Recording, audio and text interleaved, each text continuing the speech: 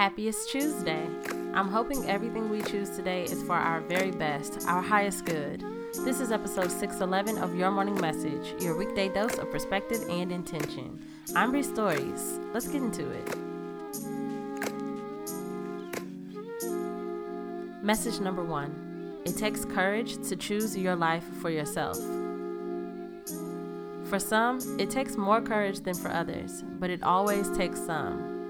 To get out of the single file line that was carved out for us in the society that we live in or the family we were born into, to choose. If you have the privilege of doing so, do it, and know that you are brave. Message number 2. You are where you are supposed to be. Always. Even when it feels like the total opposite must be true, there is something to be gained in the space you're in. As long as you are intentional, as long as you are not on autopilot, you can gather new information about yourself here, information that will come in handy in the next chapter. Message number 3. The sun has always returned. Like clockwork, and just like nighttime and gray days, our rough patches, they never last. They never consume and take over quite like we feel they do when we're in the thick of it. They always let up.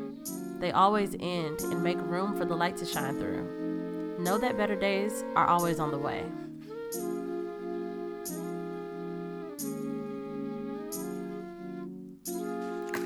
Thank you. Please be sure to rate and review this podcast. It helps me to get in front of more amazing listeners like you, and I thank you for it. Peace until tomorrow.